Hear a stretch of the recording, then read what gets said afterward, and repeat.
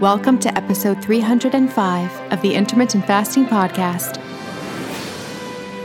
If you want to burn fat, gain energy, and enhance your health by changing when you eat, not what you eat, with no calorie counting, then this show is for you.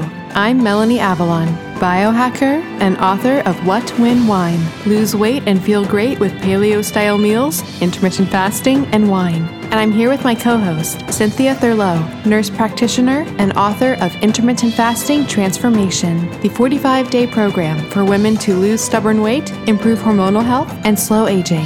For more on us, check out ifpodcast.com, melanieavalon.com, and cynthiathurlow.com. Please remember, the thoughts and opinions on this show do not constitute medical advice or treatment, and no doctor-patient relationship is formed. So, pour yourself a mug of black coffee, a cup of tea, or even a glass of wine, if it's that time, and get ready for the Intermittent Fasting Podcast.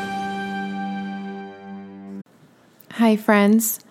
I'm about to tell you how to get 3 pounds of organic chicken thighs, 2 pounds of grass-fed, grass-finished ground beef, or 1 pound of premium grass-fed, grass-finished steak tips, all for free plus $20 off.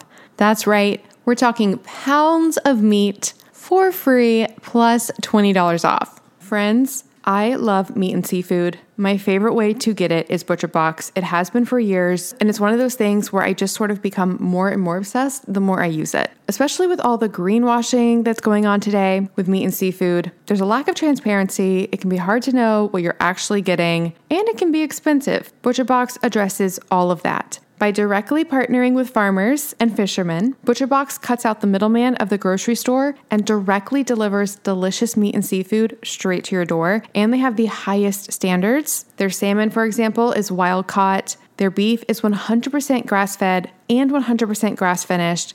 Their chicken is free range and organic, and it all tastes delicious. I love their chicken, love their meat, love their seafood. They have amazing scallops as well. And you can really find the collection of food that you want that works for you and your family. They have curated boxes, so you can get exactly what you want, as fresh as possible, because yes, meat and seafood that is immediately frozen is fresher than meat that is waiting out and never frozen. That's because it's frozen at its peak of freshness. It's funny because people kind of think it would be the opposite, like, oh, I need never frozen meat and seafood. No. You want frozen. You want meat and seafood that was immediately frozen and then shipped to you, which is what ButcherBox does. I eat a lot of steak at restaurants. ButcherBox's fillets are divine, way better than anything I would get at a restaurant. Their other cuts are amazing as well. With their seafood, I know I can trust them that I'm actually getting what they say, because yes, there is a lot of scams in the seafood industry, and their chicken also tastes amazing. It's free range and organic and tastes delicious.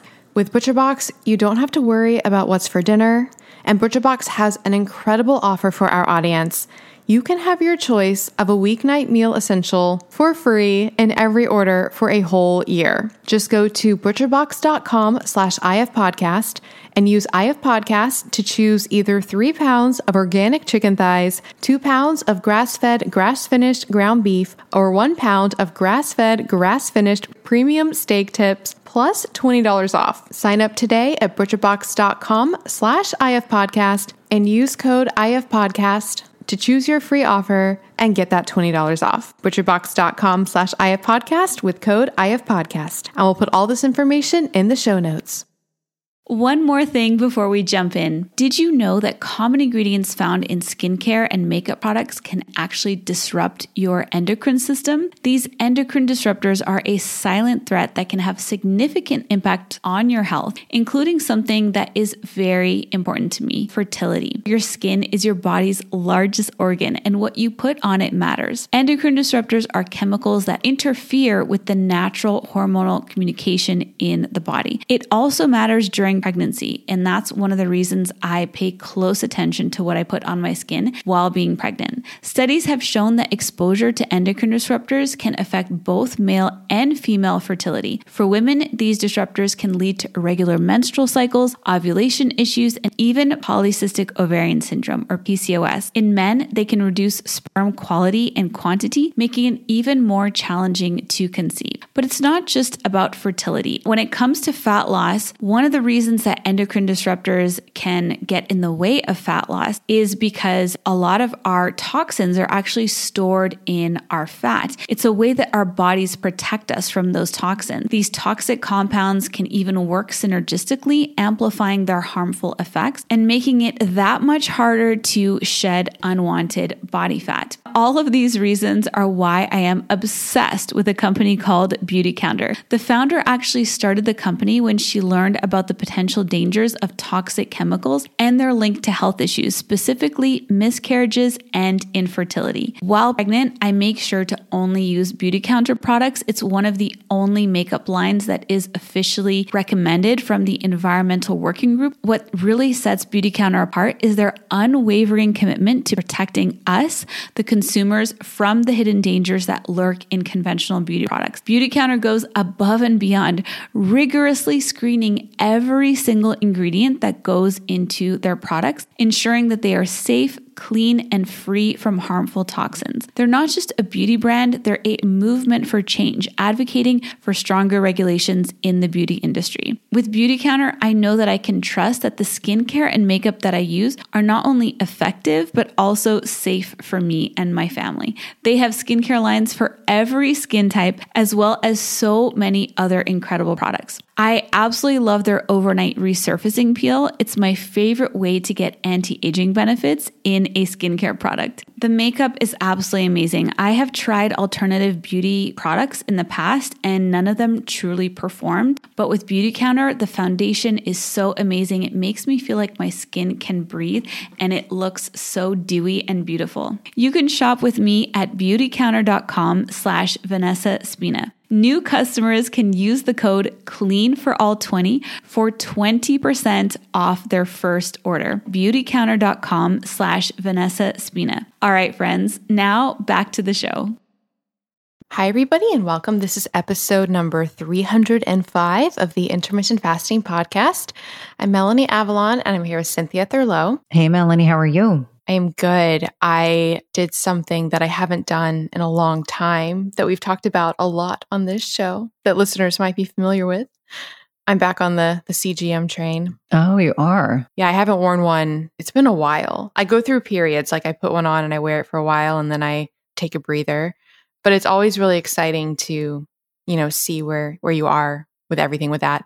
I'm curious, because you said you wore one for like months and months, right? I did for about 18 months and then I took a break. I felt like, especially with me doing a lot of travel, to me, it's just kind of a one extra step to have to take. I do have a NutriSense CGM or a Freestyle Libre connected with NutriSense upstairs that I should put on at some point. But I've got 2 trips in February and 2 in April, like back to back. So I will definitely avoid having it on at that time. Yeah, it is. Because I don't want to dissuade people if they're traveling that they can't wear it. But it is something where, moving around and hustling and sleeping and then going out, it's a thing. So for listeners who are not familiar, it's a continuous glucose monitor and you put it onto your arm and it constantly measures your interstitial fluid to measure your blood sugar levels 24/7. But my question for you was, in those 18 months, did you see any significant changes? Did you make dietary or lifestyle or fasting changes to address your blood sugar levels? Or what was your experience like? I think it really validated the way that I eat. And certainly, for me, it was insightful. There were certain types of carbohydrates like plantains. I think I've talked about it on the podcast before. It doesn't matter how I consume them. They really spike my blood sugar quite significantly. The other thing that I have really started paying attention to is just the stress of travel. I live in a city now where there are very few direct flights. So there's always a changeover either in Denver or Chicago or Atlanta. And if anyone's traveled in those big airports, I think I chronicled that I sprinted in the Chicago airport to make my LA connection. That was about 1.25 miles. And I kept saying, I don't know how people who are not healthy are able to do that. I would have missed my flight. So to me, knowing the net impact of that stress, because with cortisol going up, blood sugar goes up in response to that. So to me, it's like now I know what I need to be doing. It just validated good behavior. I wasn't, I haven't changed my diet all that much. I'm still very protein centric, definitely cycle my carbohydrates. I do notice the net impact on my blood sugar and certainly my Oura Ring scores if I deviate from what I normally do. I'll give everyone an example. Although I'm not wearing a CGM right now, over the weekend, I just felt like having, like a clean brownie. So I made brownies. And typically if I'm going to do that, I don't do it at 8 or 9 o'clock at night. And so what's interesting to me is how badly I felt after eating said brownies, even though I'd had a good dinner, like a good substantial dinner. And I was telling my husband, I just think I'm getting my body is less comfortable with me consuming things that are really sugary, even if that's very sporadic. But for me, that just reinforces good habits. So I'm like, next time I definitely won't do that. I felt like the whole next day, like yesterday, I really didn't feel good. And I think it was just the amount of sugar I consume, which is not my normal. But yeah, I have one more CGM to use and I'm kind of holding off. I have a trip upcoming to London and then one to Denver, and I'll probably do it in March, which is in between all my trips. Very cool. For listeners, if they would like to get their own CGM, they can go to nutrisense.io/IF podcast and use the coupon code IF podcast, and that will get them a discount. But speaking to your story, I remember I was wearing a CGM once and I had something sugary. It scared me what I saw in my CGM. It's like haunted me with PTSD. Ever since that time, I've been like, oh, okay, this is what that is doing. And that's what I think the CGM can be so helpful, is because it literally is a mirror showing you what's actually happening. But I do want to clarify, I think people might be surprised. I eat it's not ridiculously high carb. It is by, I think, low carb, keto world, paleo world standards. I eat a ton of fruit carbs, like pounds and pounds of fruit. And it's really exciting because I watch my CGM and I do really well with that. Like my blood sugar does not spike that high and it goes down pretty soon thereafter, which is, I don't know. It's interesting though, because I can consume that really high amount of carbs from fruit and be fine. But comparing it to when I had a more processed form, I don't know how it actually compared in grams of carbs, but the spike was so different. So it's really, really interesting to see. I'm also curious your thoughts on something. I'm interviewing Benazati next week, which I know he's a mutual friend of ours. That's actually something really funny. I knew of him and I knew him through you and I knew you were friends with him. And then my publicist independently booked him for me. He connected us. We already knew who each other was. It was just really funny. I was like, oh, you're Cynthia's friend. But what's interesting, a big question I want to ask him is, and this is something that I've seen a lot of people talk about in the fasting community. So he talks about how he considers coffee or tea breaking a fast if it raises your blood sugar. So he wants you to test your blood sugar. And if the coffee or tea raises your blood sugar, he considers that breaking the fast. My question about that, this is what I want to ask him, and I'm curious your thoughts. I don't see why raising your blood sugar from coffee or tea compared to, say, cortisol, like your experience, or exercise, why would we qualify one as breaking the fast and not the other? I mean, I understand that it's coffee and tea, but presumably the mechanism would be similar. Do you think you break your fast if your blood sugar goes high? I think it depends on so many different variables. I'm a little more gray in this area. I think that, as an example, if someone is not sleeping well and they just keep throwing more gasoline on the fire, they've got really intense exercise, they're fasting, they're drinking a lot of coffee because their adrenals are completely tanked or they're really stressed. In that situation, I think that the resultant, rise in cortisol and rise in blood sugar and compensatory, secretion of insulin is a mechanism related to stress. And so I think this is when I encourage people, if they feel poorly, as an example, if you're fasting and you drink a cup of coffee or you drink, bitter tea and you don't feel good, you really should, with a degree of caffeine that's in both of those, it should give you a little bit of an energy boost. But for some people that feel really poorly, understanding that it's this lumping together of multiple stressors all at once, it could be the mold in the coffee, it could be the fact that you're fasting, it could be that you didn't sleep well, it could be that you worked out really hard. And so I prefer to look at it just from the concept and the mechanism of like really thinking about each one of these things in and of themselves are a form of hormesis. And are you doing too much? And again, this is when a CGM can be helpful. To me, it's very different, like having an intense amount of physical activity versus consuming something that potentially has the ability to secrete some insulin. I think that I find for most individuals, when they're concerned about these things, that I generally encourage them to lean into it. If you think you probably are breaking your fast because your body just is not well adapted to be doing those types of stressors, and you very likely are, but I don't think per se that coffee in and of itself, in an otherwise well-adjusted, well-slept, not over exercising, not over fasting person, I don't think per se that's breaking the fast. And I'm hoping that I made that really clear. I think that many of us in the health and wellness space have differing opinions on some of these things. And it's interesting. I was just on Gundry's podcast this past week, and we were talking about some of the nuances of, does this break my fast? Does this not break my fast? And so I think what it really comes down to is, are you metabolically healthy? Are you at your ideal body weight?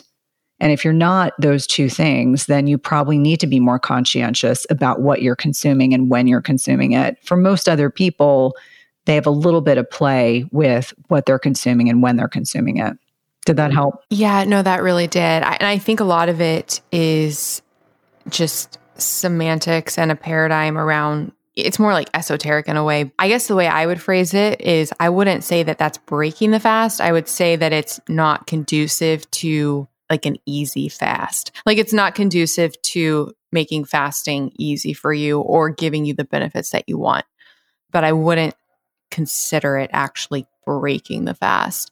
So how was being on Gundry's podcast? You know, it's funny. So sometimes when you're on some of these bigger podcasts, they'll send questions ahead of time.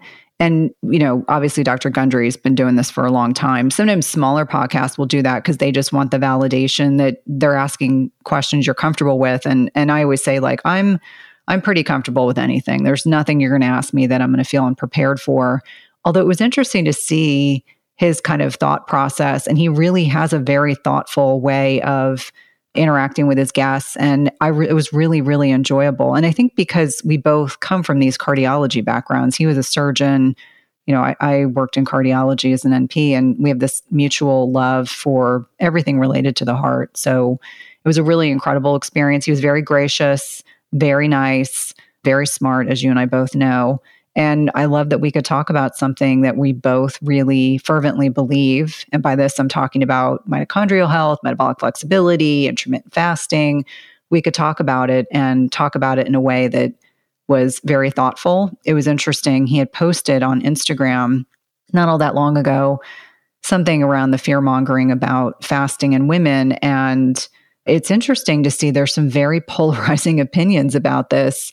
And it was just nice to have a conversation where it was very evidence and clinically based. Like, this is my clinical experience. This is based on my research. This is based on your research, the things that we've read, and did it in a way that made the information super accessible. So it was awesome. I always say when I have the opportunity to connect with interesting people, it's always a blessing. That's amazing. So you said he did send questions ahead of time? He did. And what's interesting is most people don't ask me about stem cells and telomeres. And so I was prepared to answer lots of questions. We didn't end up going down that path, but I appreciated that there were very thoughtful questions and not like the normal, how do we say this, garden variety questions that I think most people ask. Sometimes it's nice to kind of deviate from what's expected. That's very exciting. Do you send questions to your guests? I do not. I always say I keep it, I always have, you know, several pages of notes. And I love that this is a Monday where I didn't have any of my own podcast to record because my kids are off from school.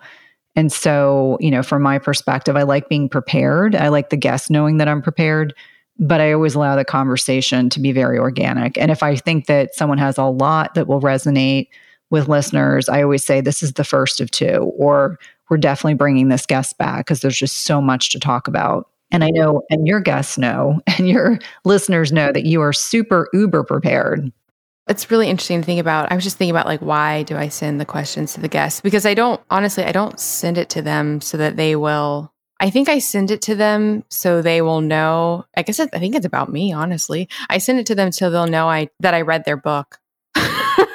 that I'm like taking the interview seriously. People really appreciate that. In fact, I'm trying to think about some of the more high profile people I've interviewed in the last couple of months, and Gabor Mate in particular was very appreciative that I had read the book, because a lot of those people, like, he's got a New York Times bestseller. I mean, he's just this prolific clinician, and he's really changing the narrative for how we view trauma and addiction. And I would imagine you get to a point where you got the same questions being asked every single day. And at the end of the interview, he actually thanked me and said, "Thank you for reading my book. It's evident that you read the book." And so I know now that I'm an author, I really appreciate it when people read the book. And Gundry read the book because he was talking about different things throughout the book. And so I think it allows both the author and the podcast host to feel like, we're in this together. We really want to ensure that there's this mutual admiration and appreciation for your craft and showing you in the best light, which I know you do with your guests as well. It's really an amazing opportunity. As Melanie says, podcasting is the best form of networking. One of my favorite guests of all time is still David Sinclair. And I did interview him when I was still relatively new to that other show. And I remember when I sent him the prep doc the first time, and he like actually answered via email and was like, "Wow, that's a deep dive." And I was like, "Oh my goodness." I was like so happy. But thank you for the introduction, by the way. I did book Dr. Gabor Mate. So I'm so excited about interviewing him. It's funny. I've had a lot of people listen to that podcast. And if our listeners haven't listened to that podcast, it's the most personal podcast I've ever done. But you can't interview someone like that not having invested in the work in yourself, because trauma and it's just hard stuff to talk about, because there's no one out there that hasn't experienced some type of trauma in their life. It's just how we express it inwardly or outwardly. And for me, his book is amazing. It's one of my favorite books I read in the past several years, but is definitely a book like you have to be ready to like do the work, talk to yourself. The other person, not to get off like on a tangent, but do you know Dr. Nicole LaPera? I do not. She's a holistic psychologist. And I don't know, it's like down a rabbit hole. I heard her on Lewis's podcast. I bought her book. I bought the workbook. I'm now in her like healing group. And it's just like, I tell everyone, like, I talk about doing the work. I am always doing the work, and how important it is to invest in yourself. So if you're listening and you may never be in a position where you have the opportunity to connect with some of these people, but their books can be life-changing. It can be very reflective. And, like Gabor's book probably took me 2 or 3 weeks to get through, because it's very heavy. There's a lot in that book that you have to kind of absorb it. And okay, it's like, I've read that chapter. I can take a break. I go back to it. But it's an excellent resource. Well, I will have to check it out, and we'll have to put links to it in the show notes. Absolutely.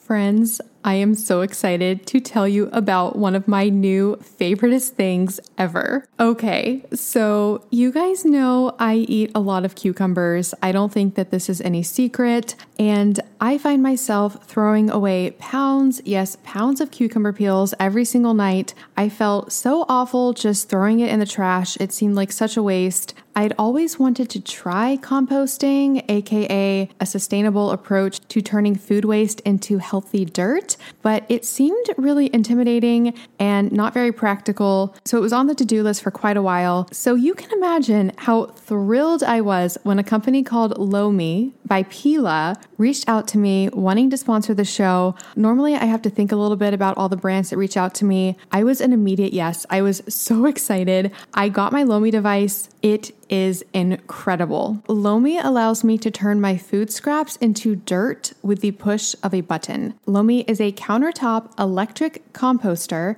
that turns scraps to dirt in under 4 hours. By comparison, if you were to compost naturally, it would probably take, at the shortest, around 6 to 8 weeks, and maybe even up to a year. But nope, with Lomi, I can literally do it in 4 hours. There's no smell when it runs, and it is super quiet.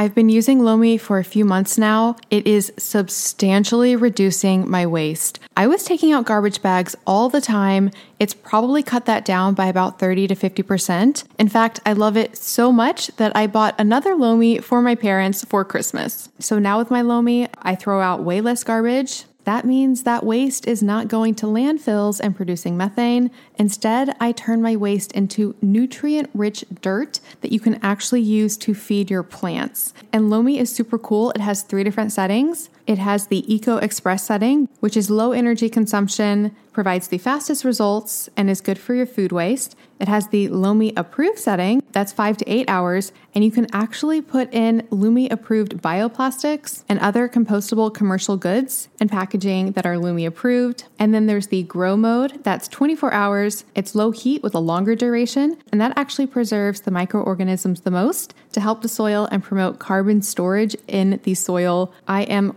all about regenerative agriculture, so the fact that we can help put carbon back into the soil is so incredible. Lomi is something I have instantly fallen in love with, and if you guys are anything like me, I know you will as well. Turn your food waste into dirt with the press of a button with Lomi. Use the code IFPodcast to save $50 at lomi.com/IFPodcast. That's LOMI.com/IFPodcast with the promo code IFPodcast to save $50. And we'll put all this information in the show notes. So shall we jump into everything for today? Yes. Okay, so to start things off, we have a question from Lori. This is actually kind of funny because I guess Lori is listening to old episodes still, so she thought Jen was still on the show. And I don't think she realized that Cynthia is on the show, which is funny when you hear this question. So I'm going to read her question. So she says, "Hi, Jen. I've listened to more than a dozen episodes of intermittent fasting stories over the past week in preparation for joining the IF train. You and your interviewees have motivated and inspired me. I am 100% in." And for listeners who are not familiar, Intermittent Fasting Stories is Jen's other podcast where she interviews people who do intermittent fasting. So if that is of interest to you, definitely check that show out. So she says, "I have only 20 pounds to lose, and I'm very much looking forward to shedding unwanted pounds. As I'm 61 and after 50, like so many others, the weight just creeped up. It is the health benefits I'm looking forward to: more stamina and energy, brain clarity, better sleep, and natural cravings for more nutritious food. I was introduced to IF in an episode of the Megyn Kelly Show podcast where she interviewed Cynthia Thurlow. I tried my first experience with IF about 18 months ago and was successful." So Lori, Cynthia Thurlow, is now the host of this show. She says, "After the first challenge of deciding I didn't need cream in my coffee, I was a believer in the IF methodology and the science behind it. Of course, after listening to many of your episodes, which go much deeper than the one episode on Megyn Kelly, I already know what I could have done better for better results and will be joining your groups for support. I do have a question/concern though, and hopefully you can direct me to a specific episode of yours to help this concern of mine. So far, I haven't heard any topics of discussion on your podcast from people who consider themselves, quote, foodies, who are able to square their love of entertaining, cooking, coffee dates, lunches, etc., because I have some concerns that this very thing that gives me so much joy in life, preparation of food, eating as part of my entertainment with people, and serving people my delicious creations, might fall away like they've described as their cravings for flavored coffees and salty snacks." So she's saying like might fall away as their other cravings have fallen away. "Is there a happy medium? Thank you for all you are doing for a huge population of women who have tried everything else. Best, Lori." I love this question. We actually haven't received the nuance of this specific question before, so I'm very curious. What are your thoughts on this, Cynthia? Well, Lori, thanks for your question. And I'm glad that you were introduced to fasting during my podcast with Megyn Kelly, which we'll link up in the show notes as well. I think that any strategy that we are using to improve our quality of life needs to be something that's sustainable. And so when someone that is a foodie, and I define foodie in different ways. So sometimes people that are foodies just like really good food, but it sounds like Lori enjoys the whole socialization piece, the cooking, the prepping, the, gathering together around food. And I don't think it's an all or nothing phenomenon. I do think that you can intermittent fast and also enjoy those things in your lifestyle. I think it has to be a reframe in terms of if you choose to go to have a coffee date or go out to lunch with a girlfriend, maybe you break your fast earlier or later. Maybe if you have a big party on a Saturday night, maybe you fast longer on Sunday. I mean, there's a lot of different ways to work around that. The other thing is, as a menopausal woman and, wanting to lose about 20 pounds, it's not just fasting that's going to help get you there. There are other things. We know that women, especially in the second half of their lives, we have less muscle mass which also impacts insulin sensitivity. And so in most of my menopausal patients and clients, I'm really encouraging them to strength train, make sure their sleep's dialed in. If HRT or hormone replacement therapy is appropriate for you, estrogen in particular is an insulin sensitizing hormone, to really think about that in conjunction with intermittent fasting. But I don't think it's an all or nothing. I think you can enjoy food and intermittent fast. In fact, I'm married to a foodie, and I'm by being married to him, I've kind of been like a quasi foodie for the last 20 years. And he navigates really beautifully. And I think it's always with the context and the lens of I moderate what I enjoy eating, and I just adjust my fasting and feeding windows around my lifestyle. And if I go on vacation, maybe I'm having 3 meals a day and a wider feeding window.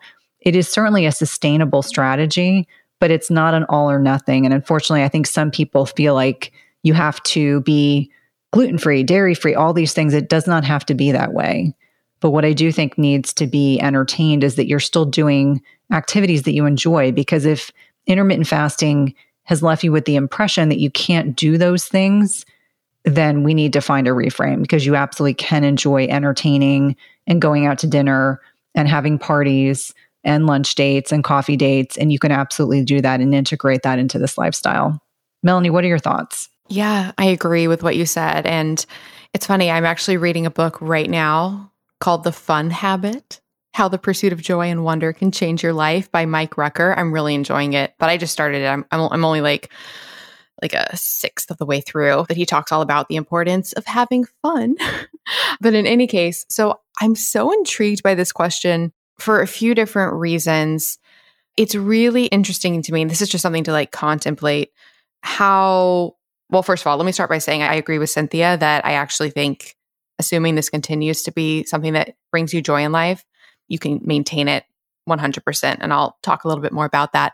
But before that, it's interesting to think about how if we have a joy for something or something brings us pleasure, and then it's an activity that no longer does for whatever reason, if it's no longer bringing you joy, it's not like it hurts you or that you, how do I say this? I'm not articulating this well.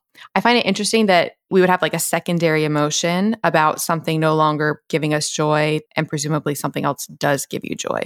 So it's not like you lost something really. So for example, people like with the coffee and the snacks, people get sad at the idea of thinking they will lose their cravings for these foods that they once loved. But the thing is, if you no longer crave it anymore, you no longer crave it anymore. So really what you're sad about is the loss of something that you once enjoyed. But the ironic thing is, if it's literally not bringing you joy anymore, I just think it's funny to like step back and be like, why am I feeling this about this experience? Because also presumably, if you no longer have a craving for something, you likely are enjoying something else food-wise. So you could focus on what you are enjoying rather than what you no longer enjoy. And I think it's important that we are okay with change and realizing that what we find joy in right now can be anything. And that's where the joy comes from. So it doesn't really matter if it was something we used to have joy in or will have joy in the future. I don't want to say it's not important that things that really meant something to us for a long time, if we no longer find joy in them, that's, just something we should brush off. It's an interesting thing to contemplate. Like I can contemplate this for a long time, especially with the food, because presumably when your cravings change, they really do shift to something else. And especially when people do fasting or adopt like a paleo diet or whole foods diet or cut out processed foods, they tend to really enjoy new foods that tend to be healthier for them. Maybe it's like a loss of identity, honestly, because you identified with liking something before and now you no longer do. Like for me, for example, I still really love the idea of funfetti cake. So, but I'm actually not sad not eating it. But to get more specific to your question, Lori, because I feel like that was very esoteric, I actually don't see, and Cynthia covered this very well, it's really not that hard, I don't think, to maintain all of this. Also, coffee dates. coffee dates, if you're drinking, black coffee, you can still do those, the way you've been doing them. I understand like lunches, depending on what your window is. So if you have a window, you could make your window something that includes lunches and dinner, or you could change your window around, or you could open it early, like Cynthia was saying. Like you can make it work around meals. Most people with intermittent fasting, not everybody, but a lot, do have an eating window that covers the evening in some capacity. And that's when the majority of entertaining type stuff, especially like parties, often happens. So then there's no issue there. You can still keep doing all of that. And it's really interesting too, even on the foodie side of things. So I eat so plain, as people know. Like when I go to restaurants, I just get like completely plain steak or completely plain fish and plain vegetables. But what's funny is I think I'm not a foodie just because I don't fit the definition, because I don't engage in the way meals are prepared when they often have a lot of ingredients that I personally wouldn't consume. But from all appearances, I probably look like a foodie. Like I hardcore research the restaurants, not to see if they have something I can eat, more because I'm curious about the experience and the actual meals and the food that they have. I get really into it. I get really into multi-courses. Like I'm all about it. And it's funny because I was with a friend and he was saying that we were picking out a restaurant to go to. And he was saying, well, he commented on how I was such a foodie. And I was like, well, I'm really not, because I literally eat the exact same thing at every restaurant I go to pretty much. But I am very much into the experience of it, which is what I think Lori is getting at here. So the point of all of that meandering long answer was you can definitely maintain it.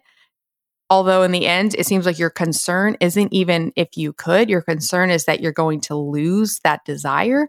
And I don't see any reason that you would lose that desire if that's something that is bringing you joy. People lose the desire often with the cravings with intermittent fasting, because it's literally changing how their body interprets food and processes food, because they're no longer eating. It's putting people more in touch with what their body needs, and their cravings tend to naturally change to something less processed. But the joy of entertaining and cooking and being with others and all of that, I don't see how fasting would change that. If anything, I think it might enhance it. Actually, I really do think it might enhance it, because it's enhanced it for me, because the meal experience is more concentrated to like this sacred time window where I really experience it more, because I'm not eating 24/7. Have you found that, Cynthia, that you enjoy meals more now? I mean, I think, well, I mean, I'm at a different stage of life. So I would say the past nearly 3 years, when we had a whole year when the boys were home and not in school, and we had 4 different people eating at 4 different times because of work schedules, book writing schedules, school schedules. So I definitely really savor my mealtime, especially when I'm not eating by myself, when I'm with my family. And that's very sacred time on the weekend when we're all together, all eating at the same time. So I think it just makes you more appreciative of the process of eating. It's not this mechanical, it's breakfast time, so I eat breakfast. It's lunchtime, so I eat. I'm much more attuned to what my body needs at that given point in time, as opposed to, when I was probably eating 3 meals a day and snacks and mini meals, because that's what I was telling my patients. It just felt like I was constantly eating, whereas now it's a much more thoughtful way to honor my body. I think the take-home message, Lori, based on all of that, is that yes, your experience with eating and food might change, but I think if your underlying joy for these activities is still there and being a foodie, I don't think that's going to change. And you can definitely pair it with intermittent fasting. So any other thoughts for that one? No, I think that, I appreciate that she's putting so much thought behind it, but it's really that reframe of not what you can't have, but what you can have. And then, adopting, if you're having a party at your home, I mean, maybe you're going to have a wider feeding window. Maybe you're going to have a shorter feeding window the following day. I think there are a lot of different ways to navigate fasting and having a lifestyle that embraces a lot of entertaining. Yep. Definitely. So now we still have some great questions from the AMAs that we asked for. So we actually got 2 questions related to hormones, bioidentical hormones. So I'm going to read those. So Tracy said, have you done an episode on bioidentical hormone replacement therapy? And if not, would you address it? And Stephanie said, I'm on progesterone only HRT. Can you use estrogen even if you still have a period? Will it cause weight gain? And I will just say this is Cynthia's forte.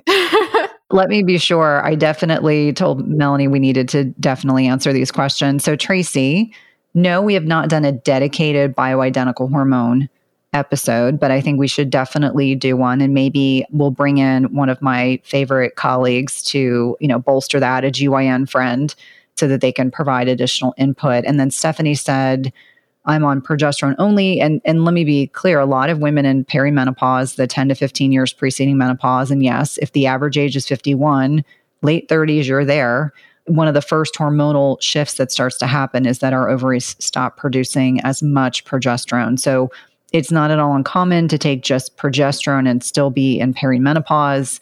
I do see several women who are also on estrogen, although interestingly enough, and I learned this while writing my book, that in perimenopause, women can have wild fluctuations in estrogen. And it's because of these fluctuations in progesterone. We're making less progesterone. Our ovaries, we're starting this early ovarian failure. Our adrenal glands are trying to pick up the slack with progesterone. But we get this relative estrogen dominance internally, but we can also have higher levels of estrogen because of exogenous exposure. So it can be multiple things, but Dr. Lara Bryden does a particularly great explanation of this in the Hormone Repair Manual, and we'll link up the podcast I did with her. But you see these wild fluctuations in estradiol throughout perimenopause, right before menopause, when those estrogen levels are starting to falter. And it's interesting because I've seen several women who've been on estradiol patches, or they've been on different types of testosterone therapy or other types of therapies in perimenopause. But typically, if you have a uterus and you are in menopause, you should be on both estrogen and progesterone to protect the lining of the uterus. I know this question will probably come up, so I'm just going to address it. But testosterone therapy, interestingly enough, there's no FDA-approved testosterone option for women. You will see women using pellets. I'm not a fan of pellets. They are wildly unpredictable. I've seen a lot of women that have had a lot of problems because they've been on pellets. Of course, there's always an exception. Every time we do a post about pellets, we get 10 people who tell us they have a great experience. They're the minority.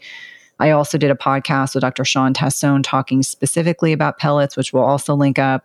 But to reassure women that you can actually have testosterone replacement in perimenopause and menopause, but you want to fix the upstream issue. Interestingly enough, stress has a large impact on our libido and also our testosterone levels, as well as insulin resistance. So you want to make sure both of those are addressed before you consider testosterone cream.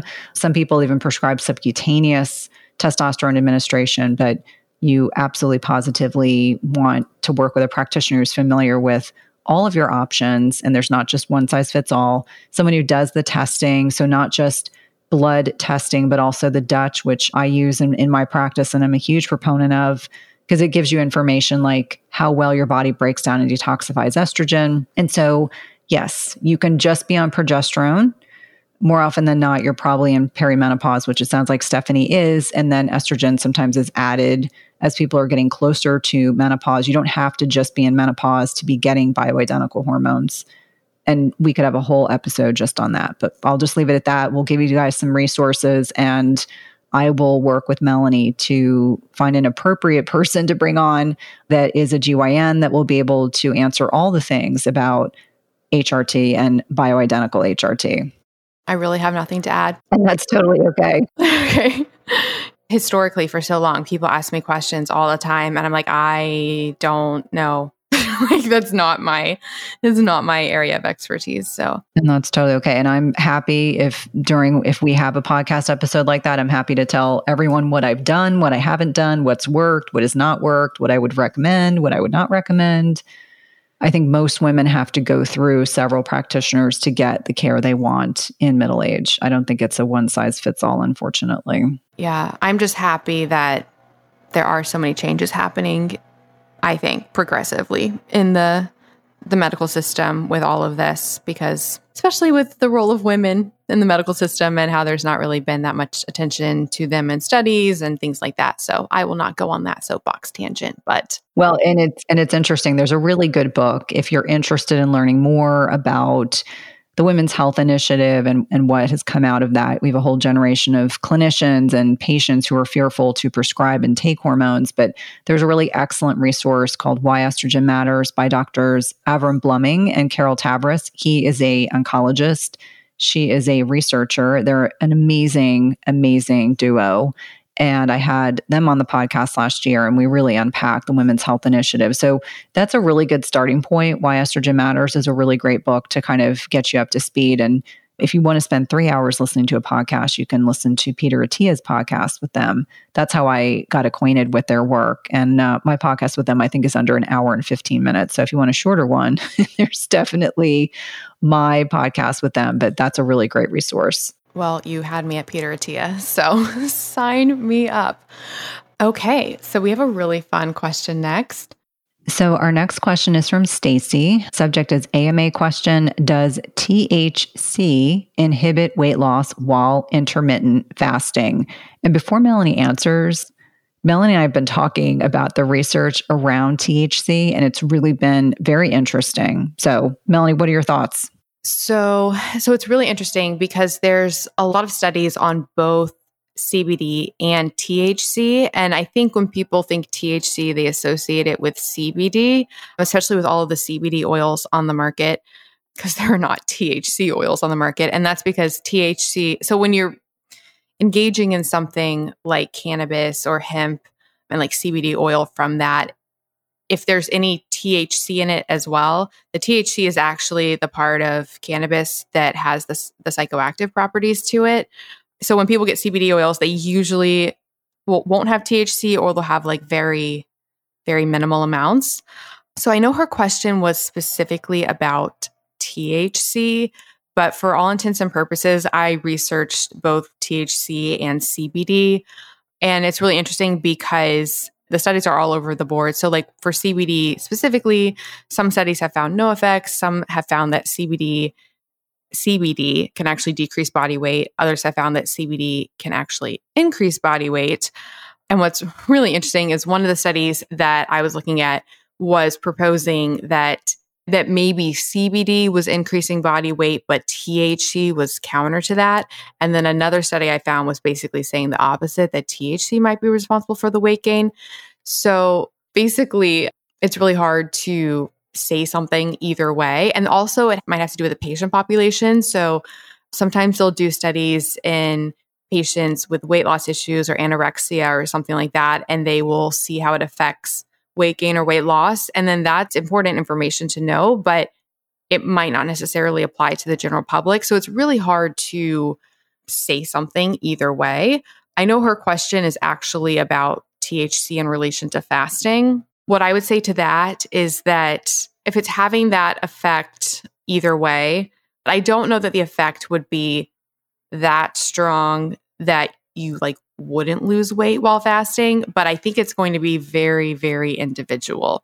What did you find in your research, Cynthia? Yeah, I think you did a really nice job explaining that. It's interesting because the studies I was looking at were comparing short versus long-term use. So in individuals that have cancer, and we call it cachexia, but they're very, very thin and very frail, individuals with HIV and AIDS, that it can be helpful for appetite stimulation in low-weight individuals. And so what I found from my research was that individuals that are at a healthier, quote unquote, normal weight, that's dependent on many, many variables, that they are less likely to gain weight while utilizing cannabis. And so, from my perspective, I didn't say anything that was specific to inhibition of weight loss while fasting, but more often than not, it's in my clinical experience. So again, this is different, that people who are still smoking a lot of marijuana or using CBD type products are just more prone to snacking and eating, outside of a feeding window. So I think it's highly individual. And based on the research that I looked at, the utilization of these types of substances can be beneficial for people who are underweight if they want to gain weight. but is really limited to the population I looked at in the research was cancer patients, chronically ill people that are underweight, and those that have HIV and AIDS, where they get these kind of starvation cachexia syndromes where their bodies are chronically malnourished. They're having trouble utilizing the food that they do consume, and then they're on medications that are probably impacting their desire to eat. Yeah, and to that point, that reminded me of one of the things I had read, which was pointing out the paradox that users of CBD, I think specifically marijuana, I'd have to find it again, but it was talking about how that's associated with like increased appetite and eating more and all of that, but that the users don't tend to weigh more. So it's a bit of a paradox. And I think it speaks to that long-term piece of the overall habits. But I think that was the one where it said that maybe THC was responsible for mitigating that, but it's really hard to know. So this is a 2021 study, so relatively recent. The title is Cannabinoid Use for Appetite Stimulation and Weight Gain. Oh, and Cancer Care. I wonder if this was maybe related to what you had read, Cynthia.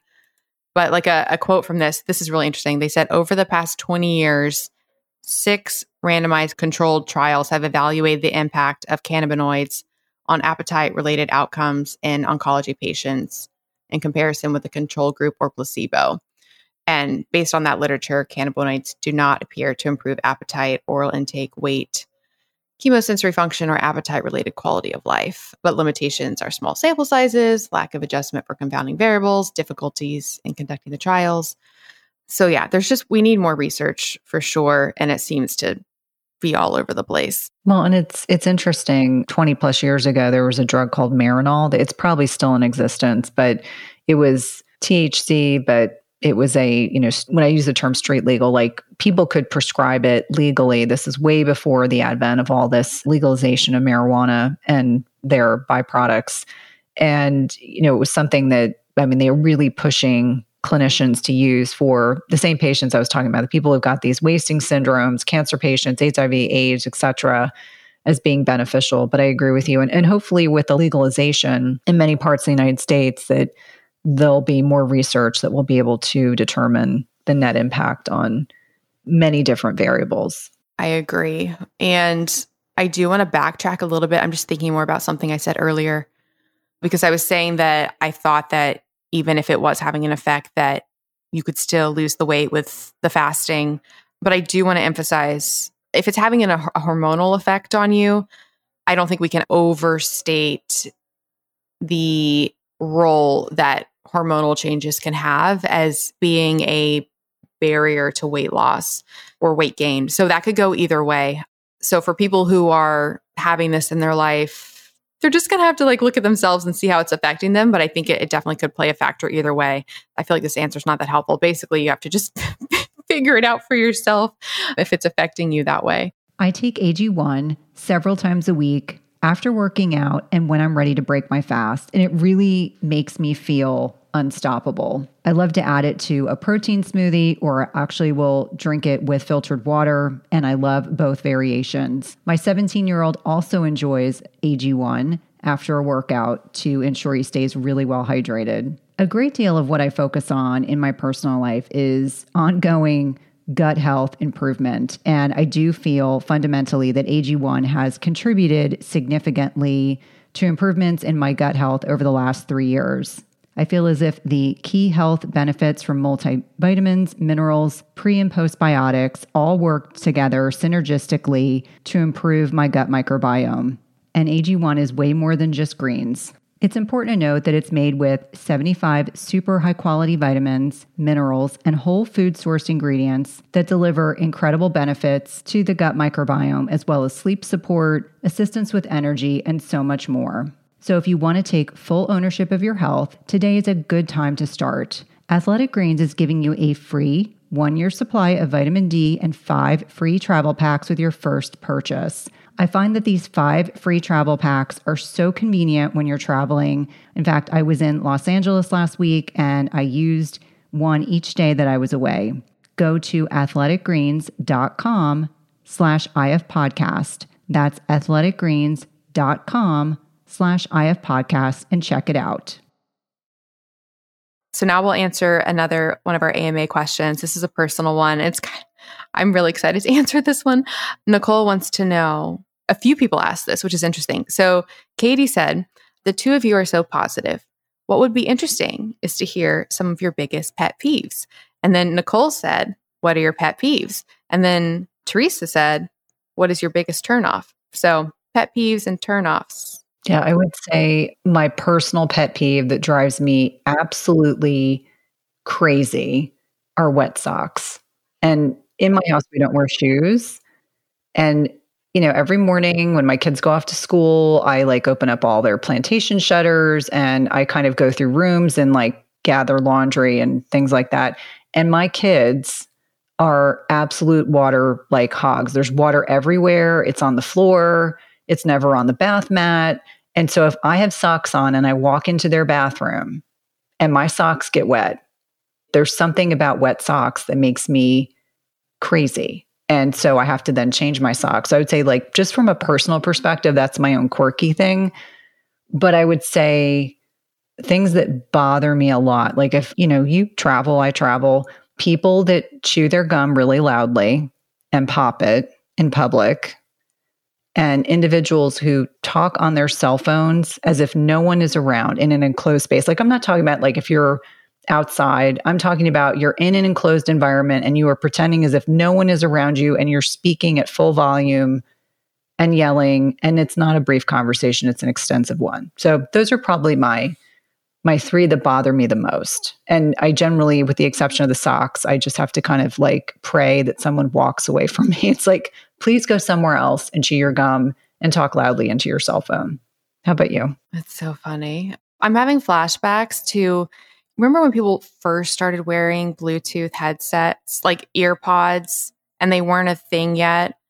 So people would be talking to themselves out loud. And I just remember when that first started happening and I was like, what are they doing? And then I realized it was the ear pods. Yes. So I have quite a few. Okay. When people, this one kills me.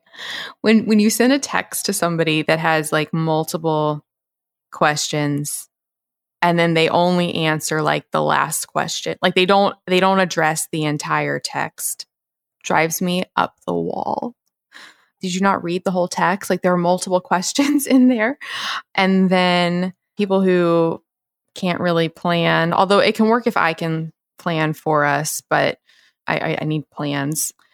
People who really wear being busy like a badge of honor, that's their thing in life. That really bothers me. That probably bothers me too much because it bothers me to the point where I don't like to tell people I'm busy as the reason because I have this own concern around it. So last night I was having a phone call, or I was texting a friend and she was trying to schedule a time to catch up.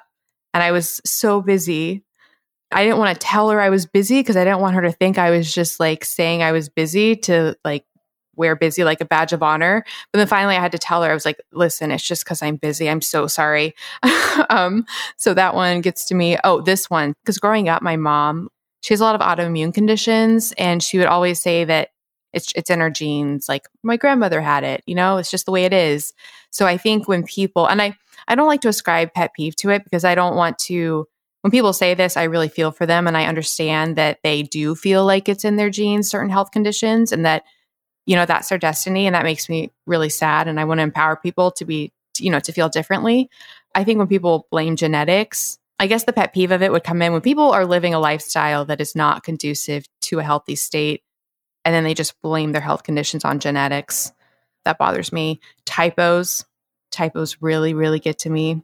No, Melanie has a fastidious editing eye. So when I do my next book, Melanie, I'm going to have you help me make sure there's nothing that should be edited. I feel so bad. If I'm ever hiring, which by the way, I really want to get an intern. If anybody, I'm probably going to I need to post on one of those job hiring sites. I've got to get an intern. Just so you know though, if you apply, if anybody applies for an internship with me and there's a typo in your application, nope. Just because if that's your first impression, I don't see like any excuse to have a typo. If it's something that you're really putting time into, I like after you get the job, that's different. But if it's like your first impression, or if somebody's like hitting on me and like sends a text with a typo, I'm like, nope. And then just in general, probably my biggest pet peeve of all pet peeves is people getting offended by things. I really just don't think there's any reason. I mean, yes, people get offended, but let me clarify. Getting offended and blaming other people for feeling offended. My biggest thing is that if you're offended, there's something in you that's offended. Like, don't blame other people. I don't even care if it's something that is like straight up wrong that somebody else did. If you're like that feeling of being offended is something, I think this is just my opinion, but I think it's a fear or an anxiety or something that you're uncomfortable with in you. And if anything, those actions that people do are just providing a mirror or a spotlight to figure out what bothers you in your psyche. So I just can't handle like today's culture of blaming everybody for everything. Just personal responsibility. That's what I'm all about. So yeah, the only reason I didn't want to answer this question, and I don't know if this is true, but you know how you read these things about psychology and they stick with you? I read at one point that when you talk negatively, this actually is good to know. When you talk negatively about somebody else, people ascribe that whatever you're saying and those negative characteristics subconsciously to you. So like ever since I read that, I was like, oh, I should not talk negatively about people because people might subconsciously ascribe that to me, which is a selfish reason to not want to do that. But it's nice because it kind of curtails talking negatively about people as well.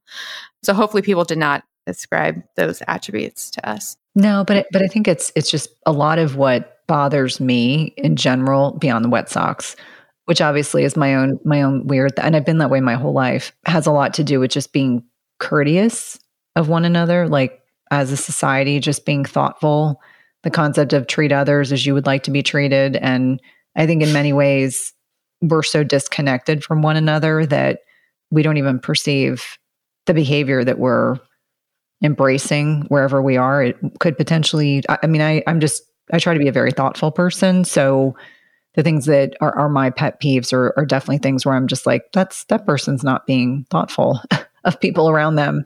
They're just off in their own little, we used to call it our own private Idaho, that movie from many years ago when I was back in Maryland. There were a couple people that would just say they're off in their own private Idaho. I was like, yes, they are. Not even aware, but I couldn't agree with you more. You know, we choose to be positive, right? Yes. Quick plug. Everybody now go buy, if any of this interests you, go buy The Science of Positivity by Loretta Bruning. It is fascinating. It's a lot about cynicism and how we naturally engage in cynicism to like protect ourselves, or it's a really, really, really good book, and how you can actually be more positive. So, okie dokie. Well, this has been absolutely wonderful. So a few things for listeners before we go. So if listeners would like to submit their own questions for the podcast, they can directly email questions@ifpodcast.com, or they can go to ifpodcast.com and they can submit questions there. The show notes for today's show, where we will put links to everything that we talked about. And I know we talked about quite a few studies, so we will put those in the show notes. Those will be at ifpodcast.com/episode 305. And then you can get all the stuff that we like at ifpodcast.com/stuff we like. And you can follow us on Instagram. We are IF Podcast. I am Melanie Avalon. Cynthia is Cynthia_Thurlow_. And I think that is all the things. Anything from you, Cynthia, before we go? No, I look forward to our next episode where we can dive into the rest of these listeners' questions along with our regular questions. Awesome. Well, this has been absolutely amazing, and I will talk to you next week. Sounds good. Thank you so much for listening to the Intermittent Fasting Podcast. Please remember, everything we discussed on this show does not constitute medical advice, and no patient-doctor relationship is formed. If you enjoyed the show, please consider writing a review on iTunes. We couldn't do this without our amazing team. Administration by Sharon Merriman, editing by Podcast Doctors, show notes and artwork by Brianna Joyner, transcripts by Speech Docs, and original theme composed by Leland Cox and recomposed by Steve Saunders. See you next week.